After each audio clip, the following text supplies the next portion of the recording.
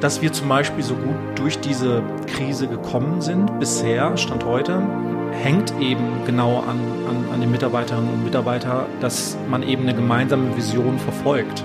Ich glaube, wenn das nicht da wäre, dann wäre es auch wesentlich schwerer geworden, auch dann für mich als Unternehmer letztendlich. Aber ja, wir wollen ein Statement setzen, weil es kann nicht sein, dass wir Frauen im Arbeitsleben im Jahre 2020 nach wie vor so vernachlässigen und so diskriminieren. Herzlich willkommen zu Folge Nummer 49 des New Work Heroes Podcast. Mein Name ist Jörn Hendrik und als dein Gastgeber auf die Karriereheldenreisen meiner Interviewpartner lade ich dich heute zu Searchtalent ein, einem jungen Berliner Unternehmen mit 24 Mitarbeiterinnen, die auf Vertrauensarbeitskonto, wo sie wollen arbeiten, wann sie wollen arbeiten und auch Ideen einbringen, mit denen sie arbeiten wollen. Ben, der Geschäftsführer und Gründer des Unternehmens, 37 Jahre jung, schon mehrfach Firmen gegründet und einige Karrierestationen abgelaufen, führt da wirklich ein modernes Unternehmen. Seine Value Chain ist ganz klar: Es kommt zuerst die interne Mitarbeiterin, dann die Bewerberin und dann die Kunden.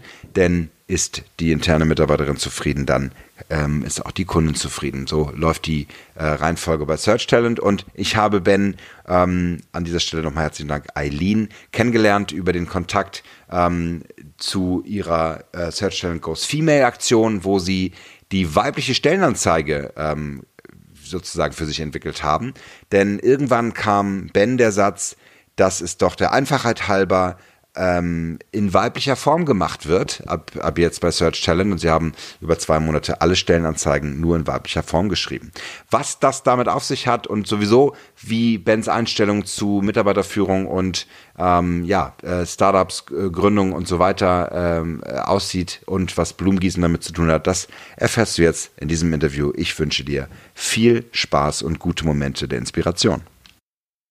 Ja, lieber Ben, herzlich willkommen beim New Work Heroes Podcast. Ja, hi, vielen Dank. Schön, dass wir zusammensitzen in Prenzlberg in meiner Küche. Ist eigentlich auch ein bisschen strange, in meiner Küche immer Podcast. Und das hat sich so eingespielt. Es war vorher immer mein Coworking Space. Okay. Und jetzt ist es die Küche. Naja, ist sehr nett hier, die Küche, muss ich sagen. Und es war nicht weit entfernt von mir, deswegen alles gut. Direkt Weißensee, hergeradelt, nicht mit dem Roller? 5 Minuten war es für mich. Also ist das eigentlich dein Roller oder hast du natürlich geschert? Nee, nicht geschert. Ich habe früher viel geschert. Ich habe dann aber mal tatsächlich mir eine alte Vespa gegönnt. Ach, nice. Ja. Aber die ist ja nicht elektrisch dann. Die ist nicht elektrisch. Ich hatte vor 4-5 Jahren mal in Berlin schon mal einen elektrischen Roller. Hatte dann Probleme, einen passenden Ladeplatz zu finden, weil sich meine Nachbarn beschwert hatten, dass ich den in Eigenmeinstrom ziehen würde aus der Hausgemeinschaft. Ach so. Fun Fact. Ja. Geht ja nicht. Das ist Deutschland dann natürlich. Ja. Aber sind schon schön, aber tatsächlich Roller damals aufladen war ein bisschen unpraktisch. Aber ich habe jetzt einen Elektro-Pkw. Aber das ändert sich jetzt alles. Elektromobilität ist ja wir sind ja quasi elektromobil in Deutschland. Genau, die Nummer 1. Nummer 1. Ja. Wie so bei so vielen Sachen. Digitalisierung, Gleichstellung auch. Gleichstellung, ja, Digitalisierung, vor allen Dingen in Schulen. Ja, genau. Sind wir sehr, sehr gut aufgestellt. Da ist einiges, ist noch Luft nach oben und Verbesserungspotenzial. Vielleicht kommen wir einige dieser Themen auch drauf zu sprechen. Ich starte mal so ein bisschen rein. Ich habe dich schon ein bisschen vorgestellt, aber mach das gerne nochmal selber. Du hast eine Firma gegründet. Mehrere. Ja, mehrere sogar, ja. Das ist richtig, ja. Erzähl mal, wie viel hast du denn schon gegründet? Ich glaube, insgesamt waren es 4 oder 5. Aktuell bin ich Geschäftsführer bei, jetzt muss ich mal überlegen, bei 3 und beteiligt bei 4, glaube ich. Oh, wunderbar. Ja. Dann läuft's ja. Vor allen Dingen viel Arbeit läuft. Die Arbeit läuft. Ja, viel Arbeit läuft. Nee, ich kann mich nicht beschweren. Also ich habe tatsächlich, bin ich da recht umtriebig und habe auch immer Spaß, neue Dinge zu machen. Ja. Schön. Also schon klassischer Unternehmertyp. Warst du je angestellt? Ja, ich war sogar eine recht lange Zeit angestellt, obwohl ich dann nebenbei immer was gemacht habe. Also ich habe meine erste Company damals mit 16 gegründet und hatte dann so eine Phase zwischen 21 bis zu meinem 30. Lebensjahr, wo ich dann immer mal wieder angestellt war. Und der 30. war dann wiederum so ein Element in meinem Leben, wo ich gesagt habe, okay, ich muss wieder Unternehmer werden. Wie lange ist das her? Wie alt bist du jetzt eigentlich? Ich glaube 37. Ja, 37. Ja, das sind wir nicht weit auseinander. Ja, und in 7 Jahren kann man einiges aufbauen, klar. Und auch schon generell. Spannend, dass du sagst, neben der Anstellung immer auch selbstständig was gemacht. Das heißt, du hast immer mehrere Bälle in der Luft gehabt. Ja, und das war damals, also ich bin mit dann, ich glaube wieder 28 oder sowas in Berlin gelandet und habe nebenbei dann auch immer mehr mit Startups zu tun gehabt und war da in einer Corporate-Welt recht verhaftet und welche mir aber gar nicht so passt und auch nicht so entspricht und habe dann auch gesagt, okay, ist es das, was du noch die nächsten Jahre, Jahrzehnte machen willst oder springst du wieder ins Wasser und willst wieder ganz Unternehmer sein und da habe ich mich dann für den Sprung ins Wasser entschieden tatsächlich. Sehr gut. Und aktuell auch richtig nicht nur Solopreneur und eigene kleine Projekte, sondern ja, du hast richtig Mitarbeiter, ihr habt richtig eine Struktur. Wie groß seid ihr? Also wenn ich jetzt die neuen Ventures dazu nehme, sind wir jetzt, ich glaube 24, 25 Kolleginnen und Kollegen, ja. Ja, wichtiger Schritt, finde ich. Also da auch die Verantwortung zu übernehmen, wirklich in die Führung zu gehen. Auch jetzt in der Corona-Zeit natürlich. Du hast gesagt, ihr habt komplett durchgezogen, also du musstest keine Kurzarbeit anmelden. Nein, wir haben sogar, ich habe letztens einen interessanten Post von uns selber gelesen, dass wir, ich glaube, in den letzten 6 Monaten noch 6 Mitarbeiterinnen und Mitarbeiter eingestellt haben, tatsächlich. Wobei natürlich Corona auch eine Herausforderung war als Unternehmer, das muss man ganz, ganz klar so sagen. Ihr seid im Bereich Personaldienstleistung unterwegs, ne? Als Searchtalent, das heißt, ihr sucht die richtigen Menschen auf die richtigen Positionen. Genau, sind da zwar ein bisschen anders aufgestellt als der klassische Personaldienstleister, was uns auch in der Zeit geholfen hat. Aber nichtsdestotrotz ist das natürlich eine Branche, wo jetzt nicht während Corona die massenhaft Leute geschrien haben, wir wollen jetzt einstellen. Die anderen Beteiligungen oder die anderen Dinge, die wir da betreiben, sind auch alle in diesem Personal-Recruiting-Umfeld. Und gerade im März, April war es natürlich so, dass jeder einfach erstmal in so einer Schockstarre war und man wusste ja auch gar nicht, wie es weitergeht so richtig. Und das war schon eine Herausforderung, hat einige schlaflose Nächte gebracht, ja. Das glaube ich. Also ich meine, wir sind ja direkt sozusagen Counterpart. Also ich als Berater, der auf freiberufliche Projekte geht, ihr auf der anderen Seite als Dienstleister, der möglicherweise Contracting-Verträge, freiberufliche Verträge vermittelt. So, ich habe da mit ganz vielen Kollegen gesprochen von dir, die einfach null Anfragen stehen an. Und hat innerhalb von Wochen gemerkt, wie der Markt, der eigentlich eher kandidatengetrieben war, das bedeutet, ich als Freiberufler habe mehrere Anrufe die Woche bekommen von Dienstleistern wie euch. Ja, obwohl, ich weiß gar nicht, ne, ihr macht das ja ein Stück weit anders, da kommen wir gleich noch dazu. Ja. Aber, und dann zack, ist umgedreht, ich habe mich bei 12 Unternehmen gleichzeitig gemeldet, um zu fragen, wo was steht. Ne? Ja, das haben wir natürlich auch gemerkt, indem wir auch zum Beispiel relativ viele Bewerbungen bekommen haben, dann von irgendwie Konkurrenten oder von anderen Unternehmen in dem Umfeld.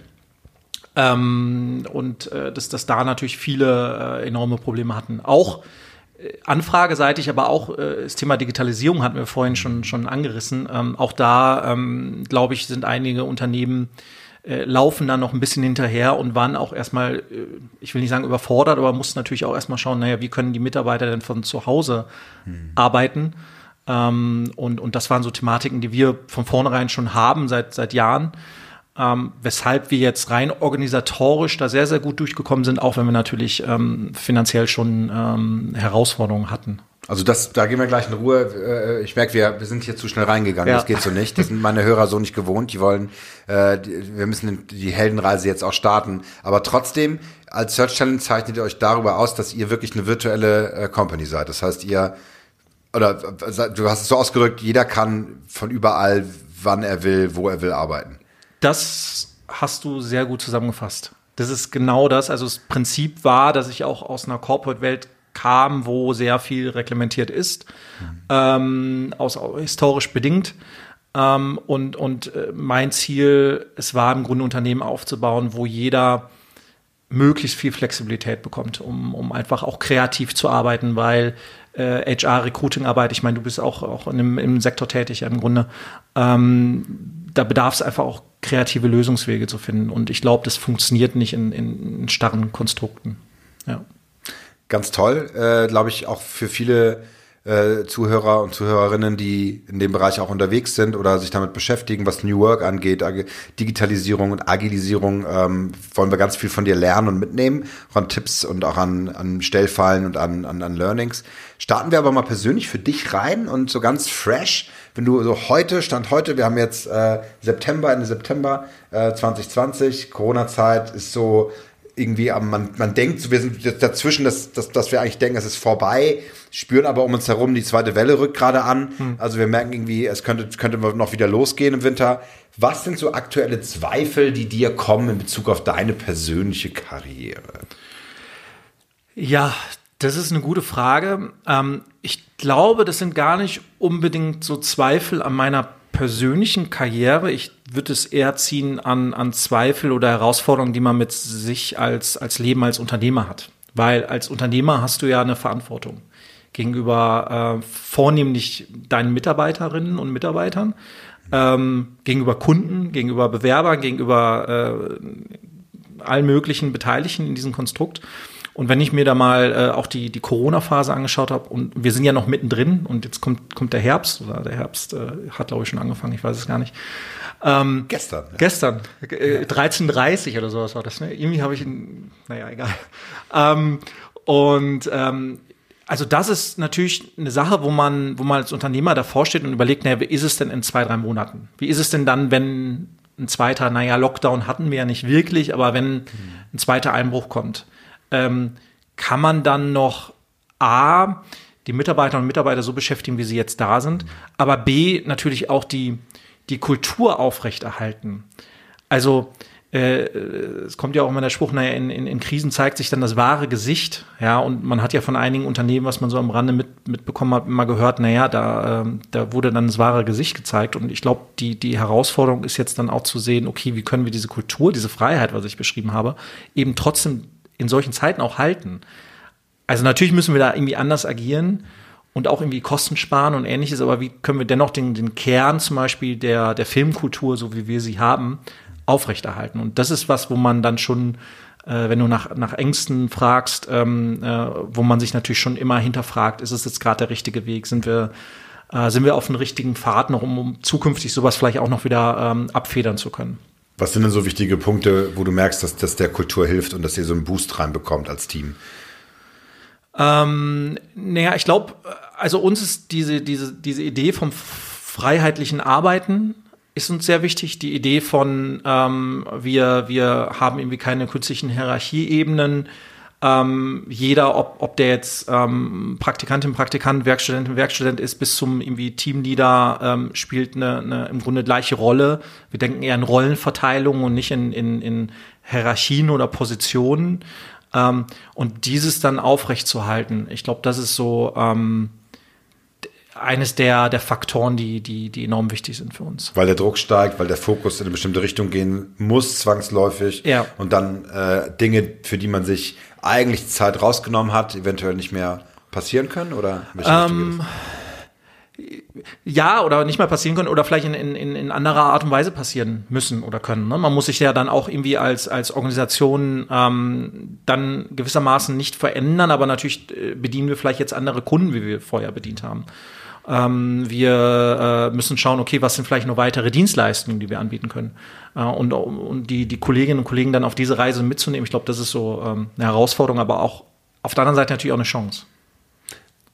Eigentlich schön finde ich, dass du das so beschreibst, weil ihr seid ja sehr weit, was Digitalisierung angeht und auch eine Arbeit im Team, also so wirklich das zu leben, Hierarchien wirklich so flach zu halten oder sogar komplett ohne Hierarchien zu leben. Wir können ja gleich als deine Rolle als Geschäftsführer und Gründer nochmal reingehen. Das fand ich im Vorgespräch wirklich sehr beeindruckend, wie sehr du da dafür sorgst, dass du nicht das Machtzentrum sozusagen, der Focus-Point bist.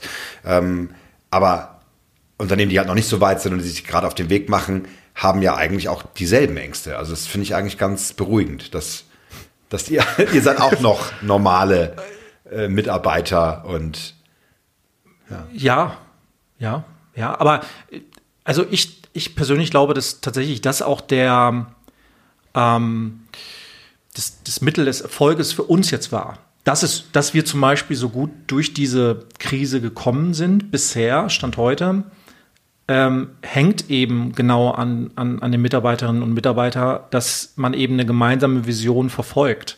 Ich glaube, wenn das nicht da wäre, dann wäre es auch wesentlich schwerer geworden, auch dann für mich als Unternehmer letztendlich. Also, weil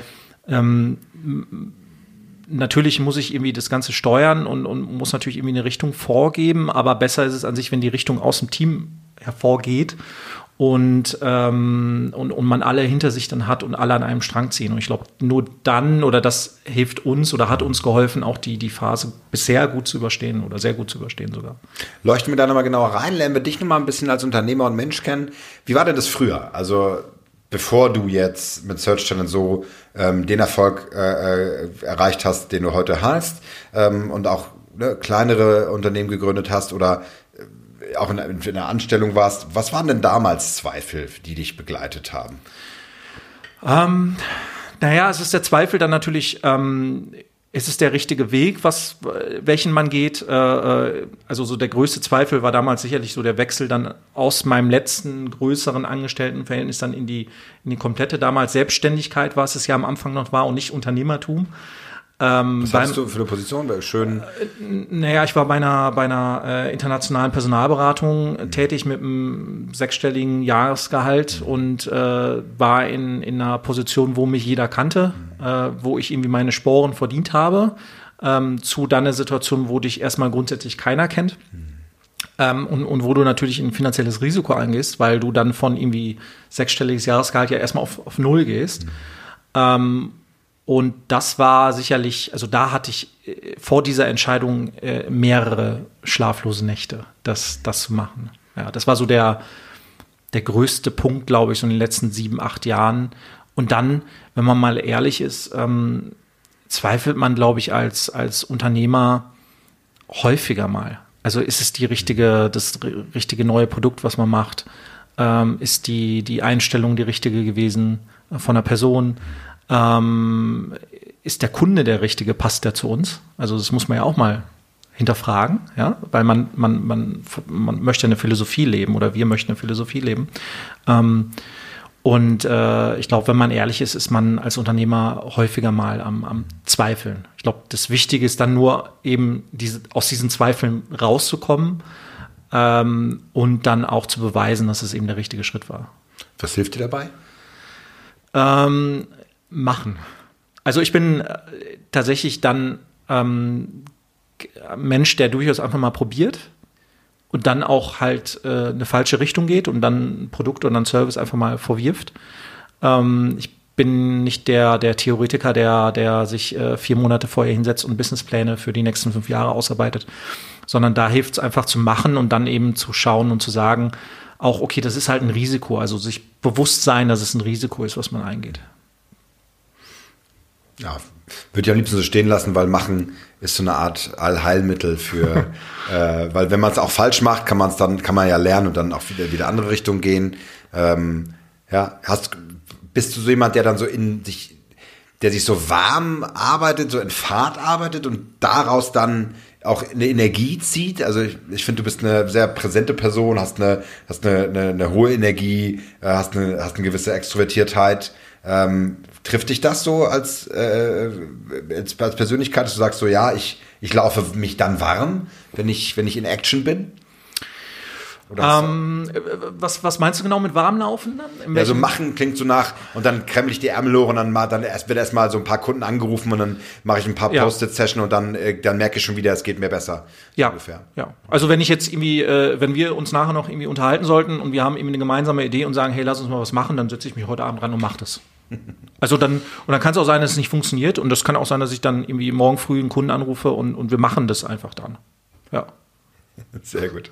Ja, lass uns dann gleich darauf zu sprechen, das will ich unbedingt darauf zu sprechen bekommen, was ihr jetzt gerade seit Anfang des Monats geplant habt und umgesetzt habt. Vielleicht ist das noch nicht jetzt der Zeitpunkt, aber wir kommen auf jeden Fall drauf, um ein bisschen Cliffhanger zu lassen. Vielleicht mal zu dir als Person, was der stärkste Moment des beruflichen Wandels für dich war. Denk da ruhig auch zurück an ganz früher. Also ich glaube tatsächlich dann auch, um es nochmal zu wiederholen, der 30. Geburtstag, das war tatsächlich so ein Key-Element, wo ich wieder gesagt habe, ich gehe wieder aus der Anstellung raus. Es gab auch noch einen Moment in jüngerer Vergangenheit tatsächlich, wo es um eine Entscheidung ging, wo ich gesehen habe, okay, das, was ich mache, ist der richtige Weg. Also da wäre es um eine größere Partnerschaft gegangen, kann ich jetzt nicht so tief drauf eingehen, aber und das hat dann nicht geklappt. Und rückblickend sage ich aber, es ist gut, dass es nicht geklappt hat. Weil ich so dann noch selbstständiger arbeiten kann und noch mehr Unternehmer sein kann. Und ich glaube dann, so der größte Schritt war damals tatsächlich so die erste Firmengründung damit mit 16, wo ich weiß, glaube ich, noch mit meinen Eltern zum Gewerbeamt oder sowas musste, weil man keine Firma irgendwie gründen kann in Deutschland mit 16 ging's oder sowas. Also das war dann noch mega komplex und habe da irgendwie also war das schon ein komischer Typ Mensch, weil ich dann natürlich irgendwie auf der Realschule mit irgendwie so einem Aktenkoffer rumlief und hatte dann schon Handy und sowas alles, weil ich dann meinen Kunden anrufen musste. Also ziemlich abstrus. Aber also der Ben, der spielt Manager. Ja, das war, also da gibt's auch noch Fotos aus der Vergangenheit, die sind sehr, sehr, sehr amüsant. Was hast du denn gemacht? Ich habe damals Computer verkauft. Also Computer verkauft, so Homepages gemacht und so Netzwerke eingerichtet. Also ich war nicht so der Programmierer, aber ich war so der Verkäufer mit technischem Know-how-Typ. Und das lief halt ich meine, das ist jetzt 20 Jahre her, da war es halt noch nicht so trivial und du bist zu irgendeinem Supermarkt oder so gegangen und hast einen Computer aus dem Regal gezogen. Das war noch alles ein bisschen komplexer.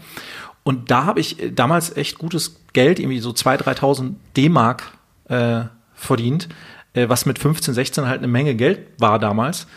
Und das war so mein erster Schritt so ins Unternehmertum. Und das war so das erste einschneidende Erlebnis. Ich glaube, dann wieder mit 30 und jetzt vor ein paar Monaten tatsächlich. Das ist total abgefahren, weil dieselbe Geschichte auch mit meine Eltern mussten mit zum Amt und hier und da gibt es ja nochmal, ne? Weißt du, kennst du da einen berühmten Mitgründer, der allerdings einen Milliardenkonzern hat? Nee. Die Geschichte von Dell ist genau deine. Okay.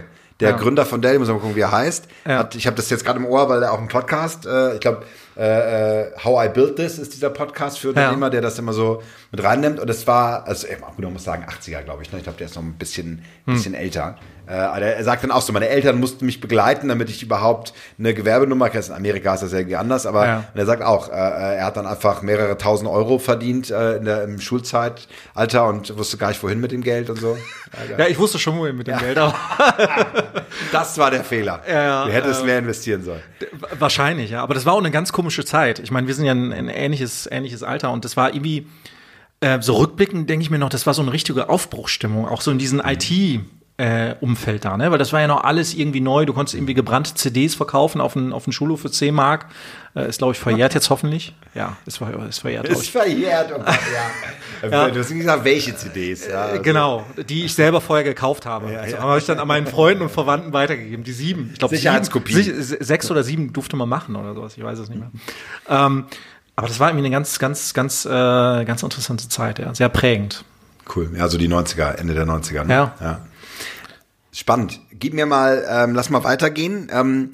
Was sind denn so die Auslöser für diese Veränderungen und auch positive Veränderungen, wo du das so absehen kannst, wo du schon merkst, ja, es wird wieder Zeit? Du meinst so in der Vergangenheit, was die Auslöser waren oder allgemein? Also jetzt, genau, kannst du auch gerne jetzt in die jüngere Vergangenheit gehen, wo... Ja, es sind immer irgendwie Themen, die dann tatsächlich mit der Mitarbeiterinnen und Mitarbeiter zu tun haben in der Vergangenheit. Also man hinterfragt ja zum Beispiel auch, wenn man mal ehrlich ist, warum gar nicht im Negativen, aber warum tut man sich Dinge an? Ne? Als Selbstständiger macht man sich das, man könnte ja auch sagen, ach, man macht eine Anstellung und man lässt irgendwie abends um 18 Uhr ist dann auch mal Feierabend, und als Unternehmer ist es ja ähnlich, du hast ja nie irgendwie so richtig Schluss. Ja, und das hinterfragt man natürlich auch hin und wieder. Ist es das Richtige? Weil man könnte sich auch irgendwo anstellen lassen und hätte dann ein wahrscheinlich entspannteres Leben. Aber das bin nun mal nicht ich. Und das, was mich immer wieder dazu bringt, zu wissen, dass ich das nicht bin, ist dann tatsächlich so die Entwicklung, die man dann auch eben der Firma sieht, aber jetzt gar nicht hinsichtlich Umsatzzahlen oder Ähnliches, sondern wie entwickeln sich Mitarbeiterinnen und Mitarbeiter im Unternehmen. Und ich finde, das ist so spannend zu sehen, wie Menschen Positionen ändern, was für Aufgaben die bekommen, dass die Werkstudentin von heute eine Aktion leitet, wir sprechen später noch darüber, oder der Werkstudent von heute, mit dem ich morgen irgendwie ein Meeting habe, irgendwie ein neues Venture für uns irgendwie plant. Und weil er Bock dazu hat und nicht, weil er genötigt wird. Und sowas zu begleiten und zu sehen, das sind so immer die Punkte, wo ich sage, nee, das ist irgendwie der richtige Weg, und das ist auch das, was ich machen will und was mir Energie gibt.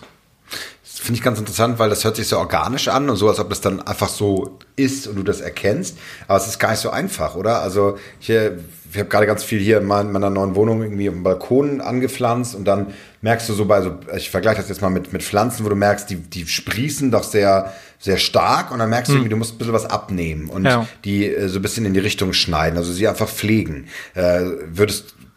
Gilt das auch so ein bisschen für Projekte, dass du sagst, so jetzt gehen wir das mal in eine Bahn, wir gründen, machen mal eine juristische Person da draus, oder wir fokussieren uns da mal? Ist das so ein bisschen ähnlich? Ja, es ist ähnlich. Ich habe, glaube ich, nur die Herausforderung manchmal, dass ich dann zu viele Pflanzen einpflanze. Ja, ich glaube, das ist dann, um mal bei dem Bild zu bleiben, manchmal die Herausforderung. Aber ja, also wo man einfach mal dann schaut und irgendwie Risiken eingeht und dann eben, wie du beschrieben hast, naja, wo steckt man jetzt ein bisschen mehr Energie rein? Was klappt dann auch vielleicht gut? Wo hast du die richtigen Leute, die sich um Themen auch kümmern? Also, dass man dann auch abgeben kann. Das ist was ich irgendwie lernen musste auch, als Unternehmer abzugeben, um dich dann wiederum neuen Themen zu widmen. Ja. Das ist ganz interessant mit zu vielen Pflanzen, weil ich habe 2,5 Balkonkästen und habe, glaube ich, auf diese 2,5 Balkonkästen über 20 verschiedene Pflanzenarten gezogen. Okay. Und können gleich mal raufgehen. Also dass überhaupt noch was wächst, ist schon ganz geil. Es wächst toll. Also die Kornblumen in der Nähe vom Pfefferminz und irgend so eine Tabakpflanze, die plötzlich so riesig wurde. Okay. Aber ähnliches Bild. Also viele Ideen und viel gewollt, und dann muss man aber oder sollte man schon wirklich gucken, dass der Fokuspunkt einkehrt. Ne? Ja. So Veränderungen erfahren ja auch oftmals Kritik von außen, und das ist, glaube ich, so ein bisschen vielleicht ist das der Kickstarter für das Projekt, über das ich so gerne mit dir reden will. Was hast du da schon erlebt für so Entscheidungen, wo du sagst, jetzt gehen wir damit raus, jetzt setzen wir die Idee um? Gab es da mal Kritik? Immer mal wieder. Also ich glaube, immer wenn man so etwas kontroversere Dinge macht, dann kommt da auch Kritik. Jetzt in einer neuen Aktion kam sicherlich der ein oder andere, der mal gesagt hat, warum macht ihr das? Und das stimmt ja alles gar nicht, das macht ja alles gar keinen Sinn.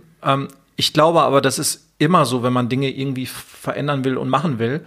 Auf kleiner irgendwie Flamme hatten wir das damals schon bei unserem Konzept, so wie wir jetzt Searchtalent betreiben, weil das natürlich also der Gegensatz soll das ja sein zum klassischen Personalberater, und da kommen die klassischen Personalberater, sagen natürlich, naja, das funktioniert ja alles nicht so und das ist alles Blödsinn. Und dann haben wir natürlich hin und wieder, wenn wir mal dann neue Projekte starten, immer Leute, die sagen, es funktioniert nicht, es klappt nicht, es macht keinen Sinn, oder warum macht ihr das? Ja, aber ich glaube auch, das gehört dazu, und ich bin ja irgendwie auch Vertriebler vom Herzen, und da gibt's ja auch immer die Aussage, naja, wenn du nicht ein Nein gehört hast, dann war es im Grunde zu günstig oder hast nicht richtig verkauft. Und ich glaube, so ist es bei manchen Projekten auch. Also ich glaube, wenn man nie einen Widerstand bekommt, dann wird sich das nicht ändern. Also wenn ich irgendwie auf die Straße gehe, um für einen Klimawandel zu protestieren, also dass wir das stoppen und dass wir da eine Veränderung haben, dann wirst du immer Leute haben, die dagegen sind. Wenn du andere Themen vorantreibst, dann wirst du auch immer Leute haben, die sich dagegen wehren aus verschiedensten Gründen. Und ich glaube, das muss man aber auch. Ich glaube, wenn jeder Ja und Amen sagen würde, dann wäre man noch nicht zu tief hätte man den Painpoint noch nicht gefunden, praktisch. Ja. Gehen wir da mal rein. Und erzähl mal, was ihr da geplant habt. Also seit jetzt September habt ihr diese Aktion gestartet und erzähl mal, was ist das? Ja, also es hat wie viele Dinge gestartet unter der Dusche bei mir, weil morgens, wenn ich dusche, dann bekomme ich immer irgendwelche Ideen und ich habe mich irgendwann mal gefragt, ich lese immer diese Stellenausschreibungen, die wir dann von Kunden bekommen oder natürlich die irgendwo ausgeschrieben sind und sehe dann immer in männlicher Form diese Beschreibung, Softwareentwickler gesucht oder was auch immer. Und dann steht dann immer dieser Text, wir wollen auch Frauen ansprechen und wir haben es der Einfachheit halber in männlicher Form gehalten. Und das ist immer Softwareentwickler, Klammer auf, MWD. Ja, oder MWX. Für männlich, weiblich, und dann was heißt D? Ist nochmal non-defined? Divers genau. Oder so, ja. Und was mich immer gefragt oder was mich dann gestört hatte, war dieser Satz, den dann viele hatten. Der Einfachheit halber haben wir das in männlicher Form gemacht. Und da dachte ich, dann können wir es ja auch der Einfachheit halber mal in weiblicher Form machen. Weil, warum müssen wir denn Ausschreibungen immer nur in männlicher Form machen? Also es wird ja dann heißen, dass irgendwie die Aussagekraft dahinter ist, das war schon immer so gewesen, das ist immer die männliche Form gewesen, das ändern wir jetzt nicht und das ist halt so und der Einfachheit halber nutzen wir das halt. Ne? Jeder hat sich dran gewöhnt, jeder würde das auch, die Kandidaten würden das auch verstehen. Ja. Also wir haben irgendwie, keine Ahnung, wir haben jetzt 100 Jahre Benzinauto gefahren, jetzt müssen wir die nächsten 100 Jahre auch Benzinauto fahren. Ne? Also es ist ja genau das Gleiche irgendwie. Und dann habe ich mal mit meinen weiblichen Mitarbeiterinnen gesprochen und gesagt, okay, irgendwie habe ich das Bedürfnis, mal zu sagen, wir lassen das einfach sein und wir schreiben das alles in weiblicher Form aus, sorry. Also wir sprechen unsere Kunden an und jeden neuen Kunden, den wir bekommen, da machen wir das so, dass wir die Ausschreibung in weiblicher Form machen und sagen, der Einfachheit halber machen wir es halt in weiblicher Form. Weil, jetzt bin ich keine Frau und ich habe dann natürlich unsere Mitarbeitern alle gefragt, was habt denn ihr so erlebt im Berufsalltag? Jetzt nicht bei uns, aber halt allgemein und was hört ihr von Kommilitoninnen und von anderen Mitarbeiterinnen und von Freundinnen und so weiter. Und was die mir dann schon berichtet haben, was immer noch im Jahre 2020 so passiert, hat mich erschrocken. Also, dass wir immer noch keine Gleichberechtigung haben. Ich glaube, da würden viele zustimmen. Fun Fact, seit Start der Aktion haben wir auch viele Zuschriften bekommen, die gesagt haben, wir haben die schon. Und wir hatten Zuschriften, wo sagen, die Frauen sind schon bevorzugt. Also auch solche Kommentare gab es dann auch. Aber dass das wirklich teilweise noch so dann im Berufsalltag, wo wir jetzt ja sind, stattfindet, hat mich dann doch irgendwie erschrocken. Und da haben wir eben gesagt, wir wollen da was ändern. Sehr einfache, aber wirkungsvolle Methode, da ja solche Stellenausschreibungen auch suchmaschinenoptimiert rausgestellt werden und ihr sicherlich einige Hits und Klicks und Visits habt, sodass ihr damit ein Statement setzen könnt. Auch nicht ganz einfach dann, weil ja die Kunden dahinter stehen müssen. Die Kunden müssen dahinter stehen, ja. Wir haben auch dann, wir betreiben natürlich viel Direktansprache an Bewerbern, also die meisten kommen dann nicht durch rein die Stellenanzeige zu uns, aber natürlich ist es dann so, dass wir auch dann, wenn jetzt eine Softwareentwicklerin gesucht wird, wir auch ausschreiben als Softwareentwicklerin und dann der Mann sich auch auf einer Stelle bewirbt, die ausgeschrieben ist mit Softwareentwicklerin. Fun Fact, es machen auch die Männer. Ja, also wir haben jetzt auch nicht weniger Bewerbungen bekommen dadurch. Ist natürlich noch recht früh, also wie du selber sagst, wir sind im September, Ende September zusammen, also ich denke mal so in 1-2 Monaten werden wir da genauere Zahlen haben und die dann auch veröffentlichen. Aber ja, wir wollen ein Statement setzen, weil es kann nicht sein, dass wir Frauen im Arbeitsleben im Jahre 2020 nach wie vor so vernachlässigen und so diskriminieren, was wir machen. Und ich natürlich auch, und da bin ich irgendwie so glücklich drüber, in meinem Unternehmen so viele tolle Frauen habe, die eben genau das beweisen, was viele sagen, das ist der Grund oder das geht nicht. Also, dass ich eben alleinerziehende Mütter habe, die einen fantastischen Job machen, die ich immer bevorzugen würde zu jedem Otto-Normal-Mitarbeiterin, weil ich sage zum Beispiel, jeder, der eine Familie managen kann und dann noch im Job so einen guten Job machen kann, das ist einfach ein Jackpot für jeden Beteiligten. Und du wirst ja zumindest nicht benachteiligen, wie das oft passiert, ne? Nee, aber an sich sollte man, und ich glaube, wir haben jetzt gerade einen aktuellen Beitrag über Frauenquote tatsächlich bei uns im Blog. Und natürlich muss man irgendwie die Ursachen bekämpfen, und ich bin auch immer irgendwie so hin und her gerissen, aber irgendwie auf der einen Seite denke ich auch, ich bin vielleicht auch der Falsche als Mann, darüber zu urteilen, ja, was man wie macht. Aber ich glaube, wir müssen schon in manchen Dingen einfach auch einen Wechsel erzwingen. Also ich glaube, dass so ein Umdenken, also man sagt ja immer, der mündige Bürger kommt dann immer zum Umdenken, aber wir können natürlich jetzt nicht nur 30 weitere Jahre warten, so dass wir dann eine Gleichberechtigung haben hinsichtlich irgendwie Gehalt oder so. Also ich glaube, manche Dinge müssen wir dann auch mal irgendwie erzwingen. Und wenn wir das irgendwie im kleinen Rahmen machen können, dann ist es, glaube ich, ein Beginn. Wir werden jetzt nicht die Welt ändern können, aber ich glaube, wenn da jeder seinen Beitrag zu leistet, dann ist es schon mal ein Start. Ja, der erste und wichtige Start für uns Männer an der Stelle ist anzuerkennen, welche Privilegien wir haben und sich zu engagieren. Also das ist ja mein Grund, dass ich sage, ich bin Feminist, weil es eigentlich nicht anders geht. Also tatsächlich ist leider der Umkehrschluss, dass wenn man sich nicht engagiert für dieses Thema, man damit leider auch die Ungleichheit unterstützt. Ja? Und dieses Verzichten auf eigene Privilegien hat dann natürlich den Vorrang. Natürlich ganz vorsichtig, wie wir das diskutieren, weil nur zwei Männer hier in diesem Podcast miteinander reden. Ja. Da bin ich dann auch, versuche ich immer auch möglichst demütig zu sein und zu gucken. Aber solche Ideen, finde ich, sind so einfache Ideen vor allen Dingen, die so eine Wirkung zeigen können, finde ich, muss man auch erstmal machen, weil zu oft sagt man dann ja gerade als Dienstleister und dann in der Corona-Zeit noch, also schon Hut ab, Tagesgeschäft geht vor, und wenn Kunden sich damit nicht wohlfühlen, dann können wir es wohl nicht machen. Und ihr hattet ja richtig Gegenwind, oder? Also da gab es Kunden, die gesagt haben, ja. Wir hatten Kunden, die gesagt haben dann, nein. Also Gott sei Dank, Stand heute haben wir einen einzigen Kunden, der die Aktion nicht mitgemacht hat. Wir hatten Kunden, die das auch super fanden, die da auch proaktiv mitgemacht haben. Wir haben andere gesagt haben, ist neutral, wir schauen uns das mal an, aber wir machen auch mit. Und dann hatten wir einen existierenden Kunden, der gesagt hat, er möchte es nicht. Wobei wir auch gesagt haben, jetzt in der Neukundenakquise möchten wir ausschließlich mit Kunden arbeiten, die das machen. Und wenn es ein Kunde nicht macht, dann macht es ein Kunde nicht. Und dann arbeiten wir nicht mit den Kunden.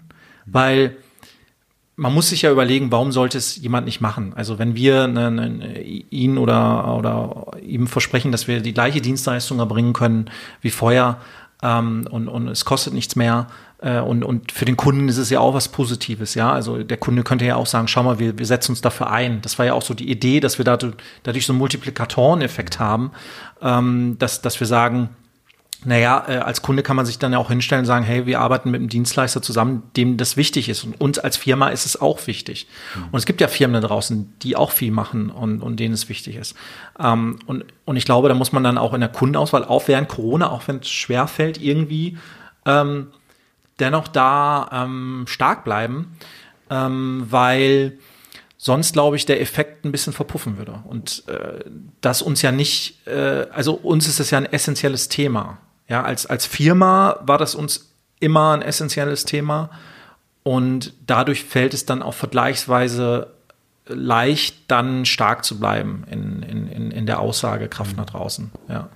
Ganz spannend fand ich deine Aussage zu sagen, gerade weibliche Mitarbeiterinnen, die in Teilzeit das Team unterstützen, hast du sehr gute Erfahrungen mitgemacht, weil da habe ich schon wirklich O-Töne auch von Führungskräften, die sagen, ich habe hier meinen Tratsch-Tanten-Mami-Club, der hier im Grunde genommen Dienst nach Vorschrift macht. Also das ist tatsächlich, warum sollte man solche bescheuerten Aussprüche wiederholen, aber es ist tatsächlich leider abgesunken in den oft rein männlich besetzten Führungsriegen dann doch eine Einstellung, womit dann wirklich eine strukturelle Ungleichheit auch passiert. Magst du da ein bisschen von deiner Reise sozusagen oder von eurer Reise erzählen, wie ihr da Verantwortung verteilt und damit umgeht? Ich habe noch nie jemanden in Teilzeit, das mal sowieso zum Thema Teilzeit oder flexibles Arbeiten. Ich habe noch nie jemanden in Teilzeit getroffen, bei uns in der Company, oder auch den ich interviewt habe oder von anderen Firmen, den ich irgendwie kenne. Egal jetzt ob Mann oder Frau, wo ich sagen würde, da war das so. Also das war eine Situation, wo einer nicht irgendwie genug gearbeitet hat oder wo es dann so ein Kaffeeklatsch-Thema war. Bei Frauen ist es mir häufig vorgekommen, wo ich dann proaktiv irgendwie Mitarbeiterinnen gesucht habe oder Mitarbeiter. Und dann habe ich Leute interviewt und die sagten mir dann so, naja, also ich möchte irgendwie 30 Stunden arbeiten oder 25. Und das eine ist, was dann häufig aufgefallen ist dann, dass herauskam, dass es ihnen gar nicht um die 25 Stunden oder 30 Stunden Arbeit ging, sondern um die Flexibilität, zum Beispiel das Kind zur Kita zu bringen, von der Kita abzuholen. Dann ist 2 Stunden mal Sport, dann muss ich halt mal dahin fahren. Und diese Flexibilität gibt's in vielen Unternehmen nicht. Also das war so der eine Punkt, dass viele, glaube ich, in Teilzeitrollen gefangen sind. Ja. Sind gefangen, weil sie das können. Aber nur weil diese Flexibilität nicht da ist. Ich glaube, das ist ein Riesenproblem allgemein in Deutschland oder bei vielen Firmen.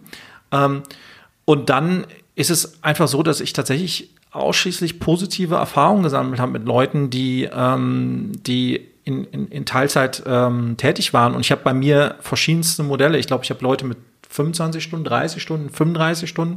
Also ganz irgendwie ganz unterschiedlich. Und merke einfach, dass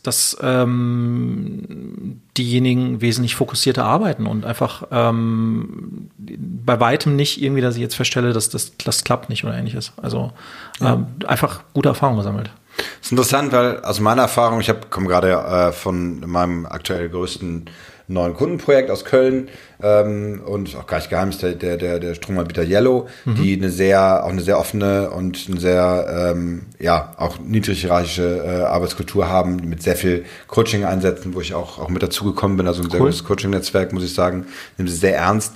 Und das Team, das Content-Team, für das ich unterwegs war, also auch die fürs Magazin, für den Blog zuständig sind, hat auch 2 Teilzeitkolleginnen und das fand ich auch interessant. Erstmal, dass es völlig normal ist, dass es so ist. Ja, das war gar nicht Diskussion.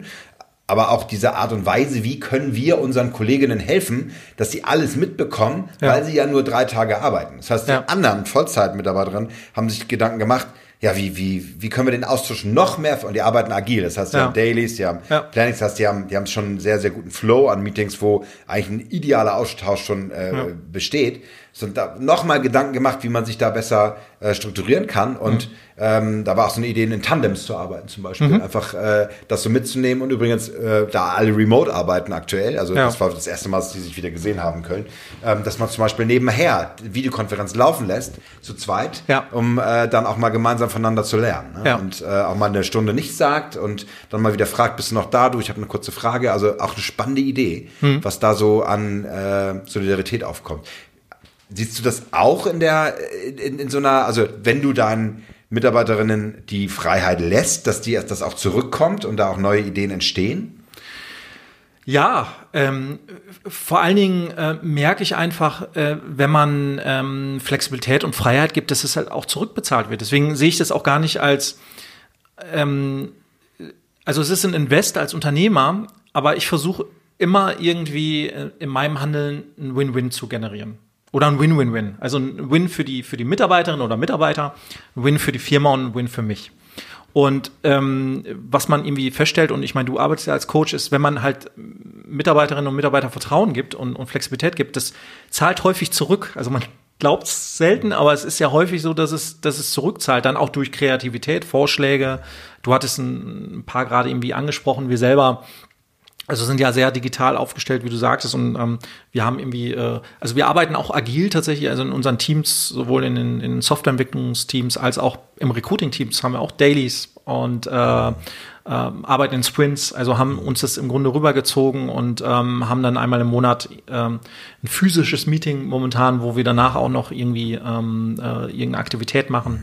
Normalerweise jetzt bei Corona ist es ein bisschen schwieriger, aber wo wir dann zum Beispiel auch einfach das Ganze im virtuellen Meeting mit reinpacken, sodass jetzt die Kolleginnen und Kollegen, die halt nicht vor Ort sein können, aus was für Gründen halt auch mitgenommen werden. Und das, was du aber gerade beschrieben hast, finde ich an sich noch eine spannende Idee, dass man tatsächlich so im Arbeitsalltag auch einfach immer so einen Stream mitlaufen lässt. Also warum auch nicht? Also ich meine, die Möglichkeiten sollte jeder heutzutage haben. Das ist an sich eine gute Idee, das nehme ich auch mal mit für mich. Ja, es ist gerade so frisch entstanden, weil das diskutiert wurde. Und ein anderes Team hatte ich schon gehört, machen das so. Und ich bin ja relativ weit, was Remote Work angeht, weil ich über die Corona-Zeit viele Workshops gegeben habe zu dem Thema und mir auch in diesem Podcast Gedanken dazu gemacht habe, was Coronability angeht, habe ich das genannt. Also die Fähigkeit von Teams, Veränderungen zu reagieren. Jetzt war das nun bei euch irgendwie Dienst nach Vorschrift sozusagen. Ihr wart schon immer sehr virtuell und flexibel. Was hast du denn gesehen, hat besser geklappt als vielleicht auch bei Kollegen oder bei anderen? Kannst du da was benennen? Also warum wart ihr fitter und einsatzfähiger? Ja, ich glaube, weil wir davor schon so aufgestellt haben, dass wir tatsächlich von überall arbeiten konnten. Also die Kolleginnen und Kollegen, das war vorher so, da waren die meisten schon 2-3 Tage nicht im Office, und haben von irgendwo gearbeitet. Wir haben Kolleginnen und Kollegen, die sehe ich einmal im Monat, obwohl sie in Berlin wohnen, weil sie halt sagen, ich kann von zu Hause aus besser arbeiten. Unsere Entwickler waren, Fun Fact, im Homeoffice, und das kann man ja gut tracken, produktiver als in der Zeit, wo sie noch mal ab und zu im Büro waren. Und die wollten dann auch im Homeoffice bleiben. Also wir haben dann eine Umfrage gemacht nach der ersten Welle. Naja, wie wollt ihr denn in Zukunft mit dem ganzen Thema Büro auch umgehen? Ja, weil wir haben ein physisches Büro. Viele Kolleginnen und Kollegen sind auch happy, wenn sie da sind. Also so einmal die Woche, meistens dienstags, sind erstaunlich viele da. Aber der Rest sind sonst sind vielleicht 10% da oder 20%, jetzt nach Corona. Und das war vor Corona ein bisschen anders. Da waren so 40-50%, die regelmäßig da waren. Aber ich glaube, dass, um zu deiner Frage zurückzukommen, ich glaube, dass diese virtuelle Aufstellung, also dieses, ich kann von überall arbeiten, uns halt jetzt super geholfen hat. Die Herausforderung jetzt war natürlich, dass wir dann ich glaube, März die Entscheidung getroffen haben, also wo auch der Peak war, dass wir einfach wirklich gesagt haben, wir machen jetzt mal 6 Wochen, das Office wirklich dicht, um eben auch irgendwo der Verbreitung, Flatten the Curve war damals jetzt das Thema, so auch voranzuschreiten. Also waren wir relativ früh dran, weil wir ja gesagt haben, es kann sowieso jeder von zu Hause arbeiten, dann lass uns den Beitrag leisten und halt schon entscheiden, wir sehen uns nicht mehr im Büro. Und das war natürlich dann schon nochmal ein Switch von, ich bin irgendwie 2-3 Tage im Homeoffice zu, ich bin 5 Tage im Homeoffice oder von wo auch immer. Ja, aber grundsätzlich war jetzt, ich sag mal, organisationstechnisch oder hardware-seitig, software-seitig war jetzt keine Veränderung nötig. Also das lief so wie vorher auch. Und das hat uns tatsächlich sehr geholfen, auch in der Zeit. Ja. Super. Ja, ich überlege gerade selber, was so noch weitere analysierende Fragen sein könnten, um das Thema der Umstellung nochmal zu hinterfragen. Aber ich merke gerade, ich habe gar keine Lust, weil das ist für mich so normal schon auch. Ja. Und ich hoffe, dass die meisten Hörerinnen und Hörer das genauso sehen, dass ich da vielleicht lieber so in Metathemen reingehen würde. So, lass uns mal einen Schritt weiter in der Heldenreise. Argon, innere Kämpfe, innere Konflikte, auch für dich selber, für dich persönlich. Ich will das aber mal auf euch als Unternehmen münzen. Was sind denn so innere Endgegner bei euch als Team, die euch immer wieder herausfordern als als Remote-Unternehmen? Ja, also ich glaube, diesen Spagat zwischen eben Remote-Arbeit und dann physische Arbeit, das bringt ja auch Herausforderungen mit sich, ja, weil wir ja auch die Firmenkultur, die ich irgendwie beschrieben habe oder die uns ja vorantreibt, die muss man ja auch irgendwie leben. Und die lebt sich natürlich schwerer virtuell. Das muss man ja einfach so sagen.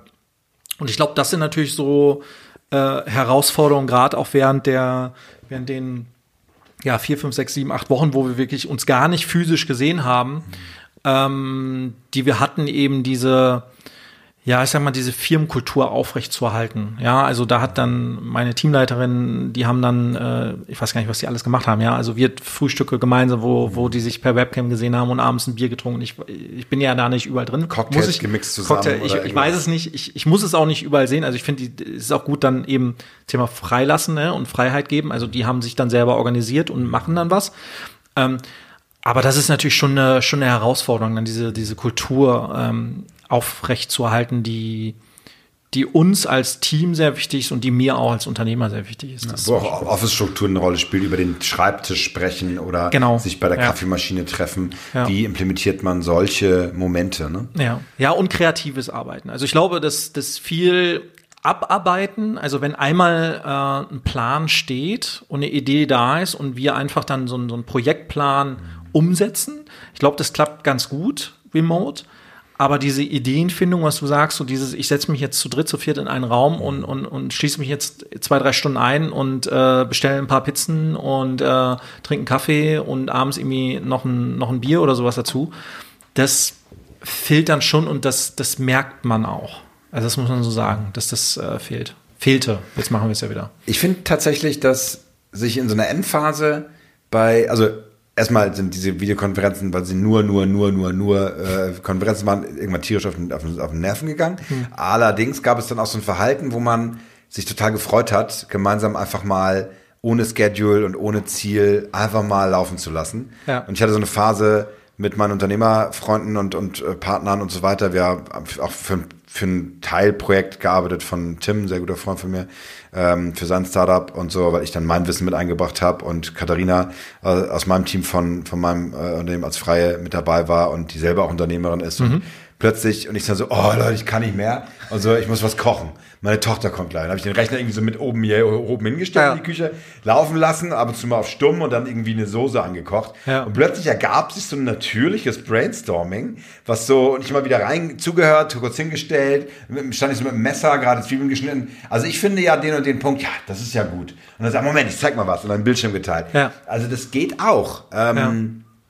Ist aber natürlich eher selten, ne? Also weil durch dieses viele Meeting bist du halt verplant und hast eigentlich diese Serendipität, wie man ja sagt, also dieses zufällige quasi, wie zufällig darauf kommen, diese Momente ergeben sich nicht. Ne? Das stimmt, ja. Spannend. Ja, vielleicht, um nochmal weiterzugehen, gibt es ja auch mal Dinge, die nicht funktionieren, wo auch mal was in die Hose geht. Wie gehst du denn mit den Momenten als Unternehmer um, wenn es mal scheitert? Möglichst schnell erkennen. Ich glaube, das ist ein Punkt. Und abstellen und weitermachen oder ändern. Also auch da, ich glaube, man kann viel also ich bin ein großer Fan von so einem agilen Entwicklungsprozess, ja, und das ist ja im Grunde das, ja, ich hole mir Feedback ein und verbessere das dann oder lass es dann sein. Und ich glaube, da ist die Kunst, das irgendwie relativ früh zu erkennen. Beispiel? Was hast du, wo habt ihr mal aufgehört, was zu machen, was in letzter Zeit sonst nicht wirklich gut geklappt hätte? Naja, das sind immer mal wieder Initiativen, also wo wir irgendwie überlegen, gehen wir jetzt mal so in Nischenbereiche rein, irgendwie, also machen wir jetzt irgendwie unseren Service, bieten wir das jetzt nur für einen bestimmten Bereich an oder so. Das sind so Themen, die wir irgendwie mal ausprobieren und verworfen haben. Wir sind jetzt gerade dran, irgendwie für Startups noch mehr zu machen, also zu überlegen, wie können wir irgendwie Startups unseren Service anbieten, dass die aber nicht diese finanzielle Belastung haben. Also ich nenne es mir irgendwie intern so Shared Recruiting. Also wie können sich Leute Recruiting-Dienstleistungen teilen? Weil so die Idee war, naja, du hast irgendwie häufig, wenn du in so einem Coworking Space sitzt, da sitzen irgendwie 20 Startups, die suchen alle irgendwie das Gleiche, mehr oder weniger. So, es könnte jeder loslaufen, stellt sich irgendwie einen Recruiter ein oder arbeitet mit einem Personalberater und wirft denen sehr, sehr viel Geld in den Rachen. Oder sagt man, weißt du was, wir teilen uns jetzt einen Recruiter, so wie wir uns irgendwie ein Auto teilen oder einen Roller teilen oder eine Wohnung teilen und sagen, naja, wir suchen alle irgendwie Entwickler, jetzt teilen wir uns halt den Recruiter, teilen uns die Summe, die das kostet. Und mal möchte der Bewerber halt lieber beim Fintech arbeiten und mal möchte lieber beim Preisvergleich arbeiten und mal möchte lieber woanders arbeiten und am Ende des Tages gleicht sich das aus. Und das ist zum Beispiel so eine Idee, die wir jetzt irgendwie gerade noch machen. Und das kann aber auch sein, dass das gar nicht funktioniert. Ja, und dann lassen wir es halt wieder sein. Und da gab es in der Vergangenheit zahllose Dinge, wenn man mal ehrlich ist. Ja, schön. Klingeln gleich wieder Synapsen und Ideen, weil tatsächlich ist so eine Idee, sich Kandidaten zu teilen, auch auf Konzernebene war das mal an einem HR-Barcamp, weiß ich noch, ich komme ja aus der Szene, war viel unterwegs und das haben wir dann für den Raum Ingolstadt, Audi, Scheffler, Adidas, so diese ganze Ecke, ja, warum werden die nicht weitergereicht? Ja. Die Bewerber, so, ne, und da gibt's dann oft so dieses Thema, sie bewerben sich auch schon bei der Konkurrenz, das muss man dann... Ja, aber das ist auch wiederum, also ich hatte mal die Diskussion auch schon mit dem einen oder anderen Unternehmer und das ist, dann kommt genau das, aber dann geht er ja irgendwie zu Firma, weiß nicht, dann geht er zu Audi und nicht zu uns, zu BMW. Wo ich dann sage, aber genauso kann der Nächste aber auch zu euch wollen und am Ende des Tages entscheidet der Bewerber. So. Ja, also ich kann jetzt jemand sagen, ich stelle dir nur Audi vor und dann ruft ein anderer Personalberater als Beispiel an und verkauft den BMW und dann geht er halt zu BMW. Also der Bewerber entscheidet Ja, und ich glaube, das ist auch wieder das Thema, so umdenken und vielleicht was pushen, und da werden Widerstände kommen, aber das macht auch irgendwie Spaß, muss ich sagen. Also diese Widerstände. Ja.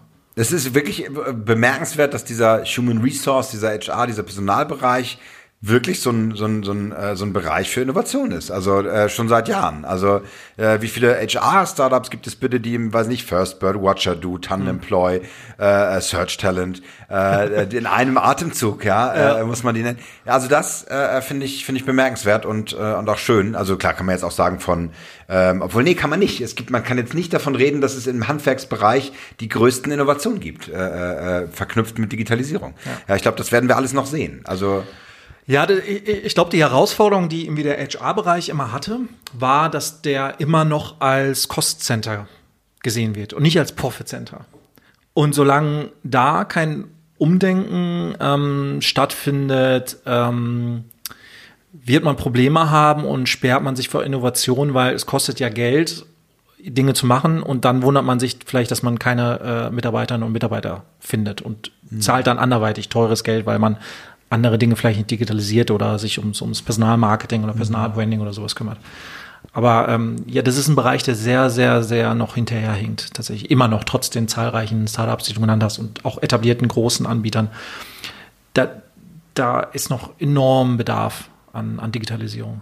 Ich glaube, eine These von mir mittlerweile ist, wenn es schon Human Resources heißt, da habe ich mal so einen schönen Dreher gehört, ich weiß gar nicht, aus London, glaube ich, da gibt's ja auch so diese Unconference-Geschichten, die True Barcamp-Geschichte von, wie heißt der noch?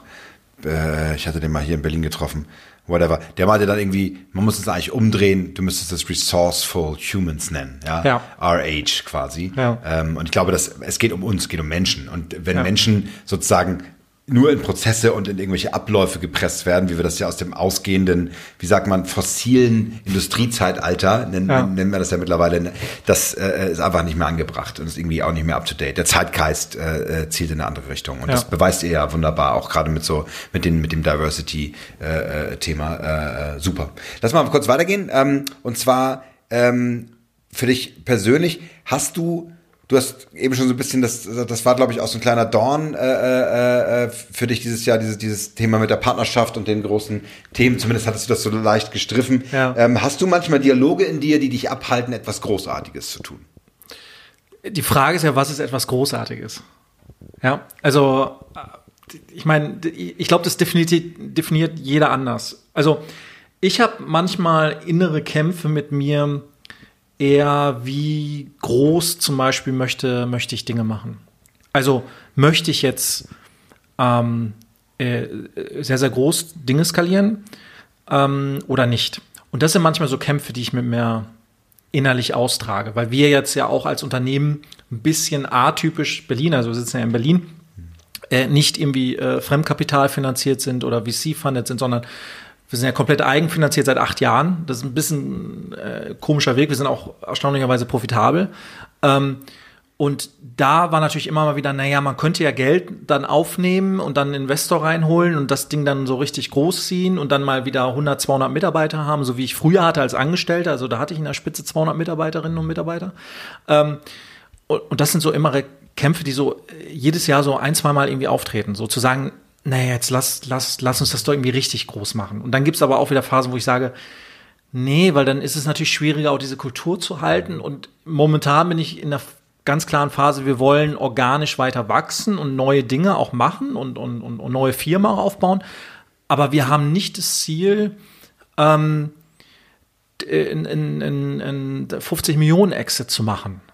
Und es ist auch immer, ich sag's nochmal, das Finanzielle ist nicht Geld ist nicht der Treiber. Also der Treiber ist zu sagen, dass man eine Company hat, wo man möglichst zufriedene Mitarbeiterinnen und Mitarbeiter hat. Das ist, glaube ich, so das im Kern das Wichtigste, weil ich davon überzeugt bin, wenn das da ist, dann findet man Kunden, die auch gerne mit einem arbeiten wollen. Dann bietet man auch Bewerbern einen guten Service.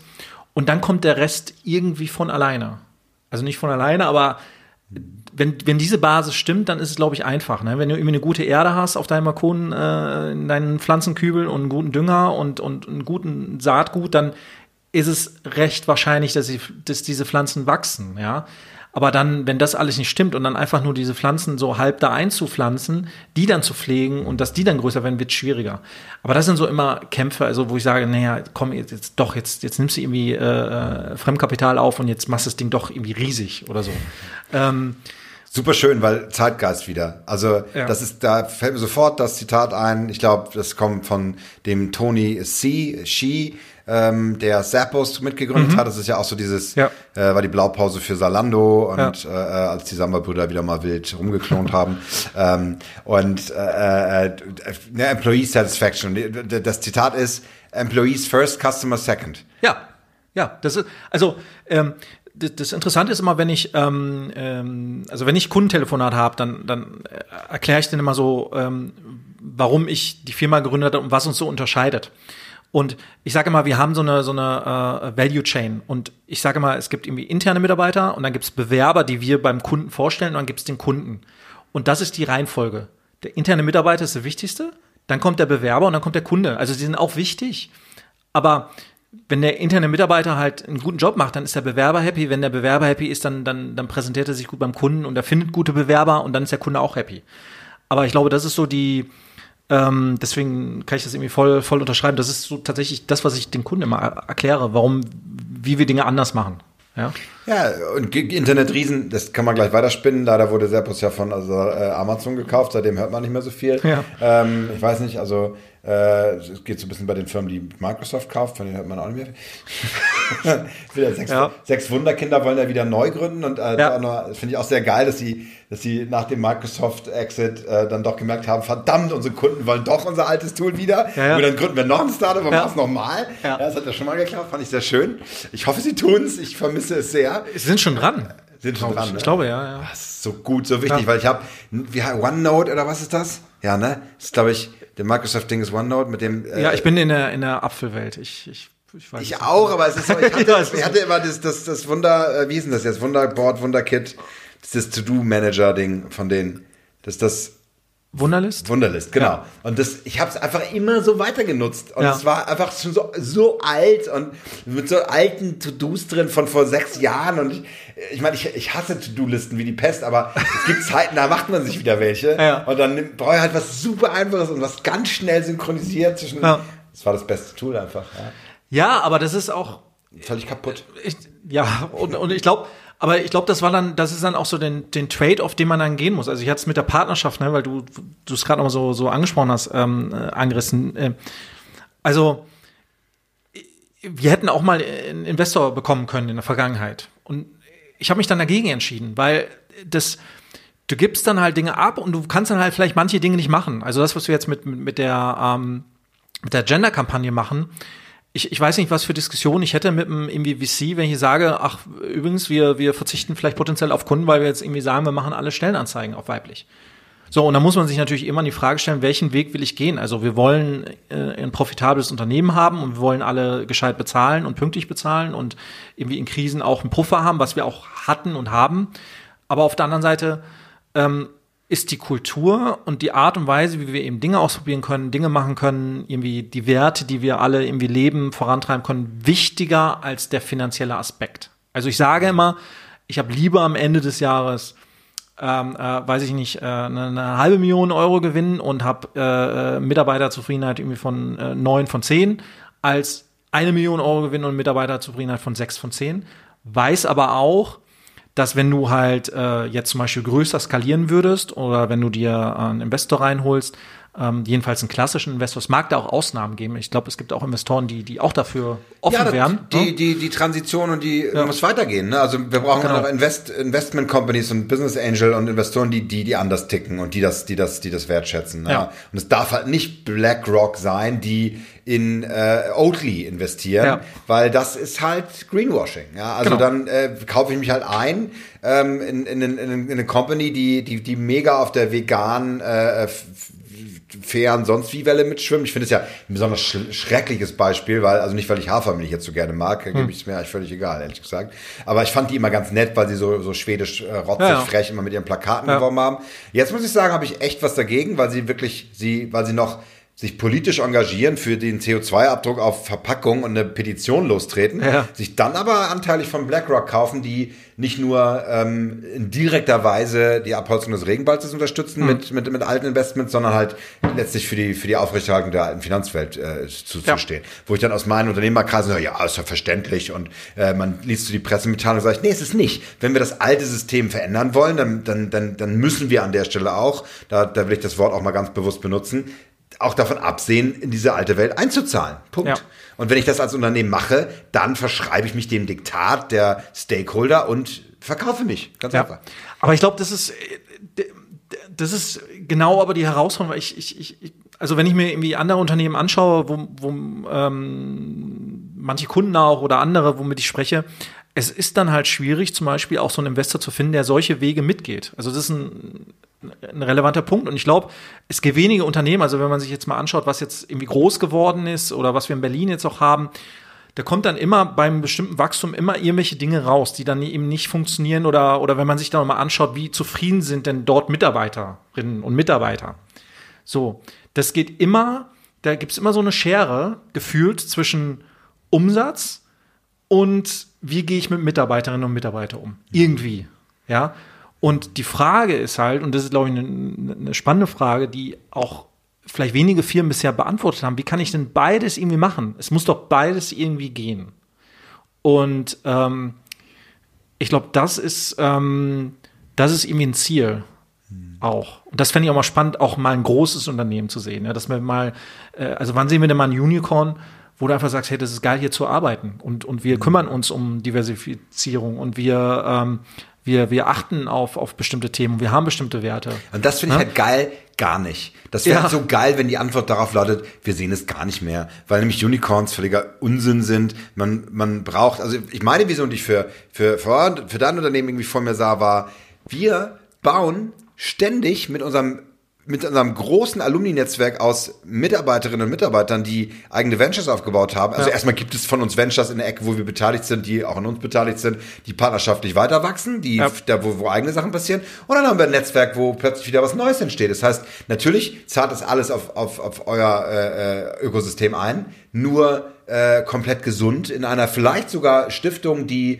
wiederum einen Anteil hat, wo es diesen goldenen Share gibt, der für die Allgemeinheit weitergeht. Das heißt, da ist das Mandat gar nicht, das Unicorn zu werden, sondern man könnte ja so ein bisschen wie hier der Happiness-Minister von Bhutan oder so, dass man das Glück misst statt den Umsatz oder den Marktwert. Ne?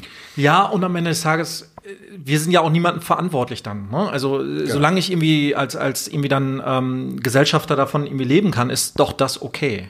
Und das ist irgendwie wichtiger, glaube ich, als dann den rein finanziellen Erfolg, weil was macht man dann damit auch? Also man muss sich auch die Frage stellen, wenn ich doch ein Unternehmen habe, was irgendwie erfolgreich ist und was irgendwie profitabel ist und wo ich irgendwie Gehälter zahlen kann und mir selber ein Gehalt zahlen kann, ist doch dann es passt doch. Ja, und wenn ich dann Möglichkeiten habe, noch vielleicht in andere Startups zu investieren, was ich ja auch mache, auf Early-Stage-Level irgendwie die eine ähnliche Werte dann vertreten, dann reicht mir das. Ja, aber ich würde mir trotzdem wünschen, also wenn morgen ein Investor, Business Angel anklopfen würde, sagen, ich tick genauso und ich gebe dir dann die Freiheit und mir sind solche Themen wichtig, dann würde ich auch sagen, okay, dann lass uns vielleicht was gemeinsam machen, ja, aber bisher habe ich auch noch nie tatsächlich so jemanden getroffen, um ehrlich zu sein. Habe auch nicht aktiv gesucht, das muss ich auch sagen. Ja, sollen Sie sich bitte melden, hier bitte weiterleiten, liebe Hörerinnen und Hörer, weiterleiten an die Investoren und Angels, die genauso ticken wie Ben hier, das jetzt schon seit einer Stunde preisgibt. Lass uns die Heldenreise abschließen. Wenn du auf deine Erfahrung zurückblickst, gibt es da so Fehler, die du vermeiden würdest zu machen? Ja, gibt es, zu viel alleine zu machen. Also dieser Schritt auch, Dinge abzugeben, ist ja durchaus kein leichter. Und wenn ich jetzt zurückblicke, war es so, dass ich das ja als One-Man-Show irgendwie gestartet habe. Meine erste Mitarbeiterin war dann auch eine Frau, die immer noch da ist. Und ich hätte aber damals mir schon gewünscht, dass ich noch jemanden an meiner Seite gehabt hätte, bei der Gründung zum Beispiel. Das ist so einer der größten, ja, ich weiß nicht, ob es ein Fehler war, aber wo ich jetzt sage, wenn ich das normal machen würde, würde ich mir da schon Leute um mich herum suchen, die mich auch ergänzen, sodass ich einige Fehler nicht gemacht hätte, die ich sicherlich gemacht habe als Unternehmer. Ja. Schön. Wenn du zurückblickst so auf die verschiedenen Entscheidungen, auch so Scheidewege, das hast du ja auch klar benannt, wo du dann wirklich sehen konntest, links oder rechts oder aufhören oder weitermachen, also so wichtige Entscheidungen. Gibt es da auch sowas wie einen Ratschlag, den du von wichtigen Menschen in deinem Leben mal angenommen hast, den du folgst? Gibt es so eine Art Kompass, so eine Art Navigationssystem in dir?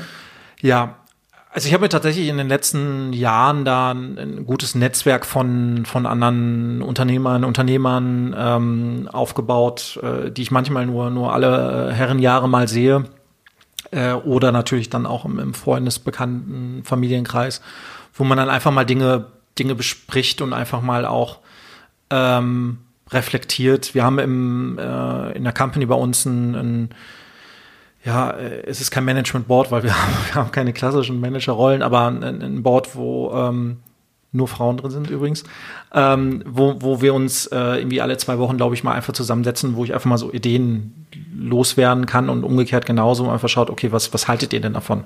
Ja, ich habe hier irgendwie was Verrücktes, was denkt ihr dazu oder umgekehrt genauso.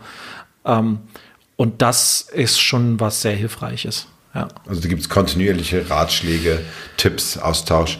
Aber irgendein Leitspruch oder so eine Art Weisheit, der du folgst? Nicht wirklich. Also früher war es Work hard, play hard. Ja, hervorragend. Aber das scheint sich ja einiges entwickelt zu haben. Ja, das war noch so vor 10 Jahren das. Aber da war ich auch tatsächlich noch eine total andere Person. Also du würdest mich wahrscheinlich nicht wiedererkennen, wenn du mich vor 10 Jahren getroffen hättest. Weil das war so meine Reise, die ich dann irgendwie gemacht habe. Auch gerade in dem Weg dann zum Unternehmer. Ich weiß es jetzt nicht. Ich habe jetzt nicht unbedingt einen Spruch, wo ich sage, das ist so. Das ist der Familie, der Großvater, die Großmutter, also das ist oft, sind oft so Themen. Aber ich will auch gar nicht völlig ausreichen. Ich finde es sehr gut zu sagen, du hast Aufsichtsrätinnen, die dich unterstützen und super.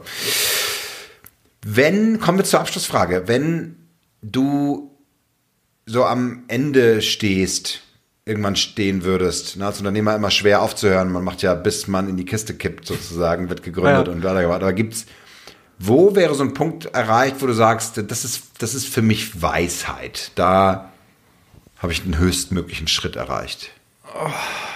Gibt's die jemals? Also das ist ja eine sehr, sehr gute Frage. Also ich glaube,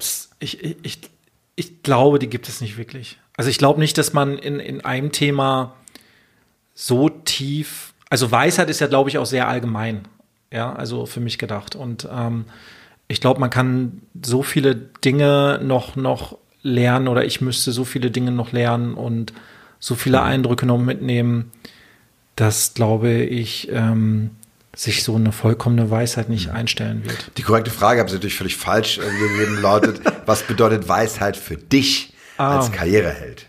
Als Karriereheld. Also würde ich mich, glaube ich, nicht als Karriereheld bezeichnen, aber wahrscheinlich, wenn man sich so am Ende zurückblickt, ja, oder vielleicht in 10, 15, 20 Jahren zurückblickt, um dann zu reflektieren, so wie ich jetzt vor 20 Jahren praktisch zurückblicke, zu sagen, okay, war das der richtige Weg oder inwieweit hat mich das irgendwie beeinflusst und hat es nachhaltig irgendeine Veränderung gebracht? Und wenn es nur in diesem Mikrokosmos ist, wo wir sind. Weil wenn wir jetzt irgendwie versuchen, Frauen zu fördern oder auch andere zu fördern, also einfach Menschen zu fördern, gehen wir mal jetzt rein von Frauen weg, aber Menschen zu fördern, wenn ich dann zurückblicke und sehe einfach, okay, da hatte einfach einer oder eine 4, 5, 6, 7 gute Jahre mit uns als Firma und hat sich weiterentwickelt und hat vielleicht Dinge entdeckt, die sie oder er vorher noch nicht kannte. Ich glaube, das ist dann was, wo ich sage, okay, das wäre so dann habe ich in dem Fall das auch richtig gemacht. Aber Weisheit, schwer. Ja, das ist durchaus weise, den Pfad zu bereiten für andere, finde ich, zählt. Haken. Sehr schön. Vielen herzlichen Dank für diese wunderbare Reise. Ich finde, da ist ganz viel Inspiration drin und auch ganz viel, sag ich mal, aus der Praxis so richtig so angepackt. Merkt man, wie du da quasi frische Erde noch an der Hand hast. Und das Blumenbeispiel, das zieht sich jetzt durch. Ja. Gießen die Blumen weiter, genau. Ja. Wo kann man sich denn mal ein paar Blätter pflücken von dir? Wo muss man mal so hingehen, um ein paar Blüten zu sehen, die ihr ins Internet gesät habt? Gerne also ich empfehle den Blog, der tatsächlich sehr leidenschaftlich geschrieben wird, wo jetzt auch gerade unser aktuelles Thema eben Empowerment der Frauen, gute Artikel von geschrieben sind, von Frauen aus Führungskräften, nicht nur von uns, sondern auch von externen, die wir interviewt haben. Wie ist die URL? Die URL ist blog.searchtalent.de. Das ist eine gute Anlaufstelle. Ansonsten, wenn man mich irgendwie connecten möchte mit einer Idee, dann gerne per einfach LinkedIn, Xing. Da findet man mich ganz, ganz easy. Wunderbar. Herzlichen Dank. Danke dir. Viel Erfolg. Und jetzt geht's Blumen gießen. Jetzt, genau. Du kommst noch mit. Wir machen hier noch wir machen die Flasche hier noch voll und dann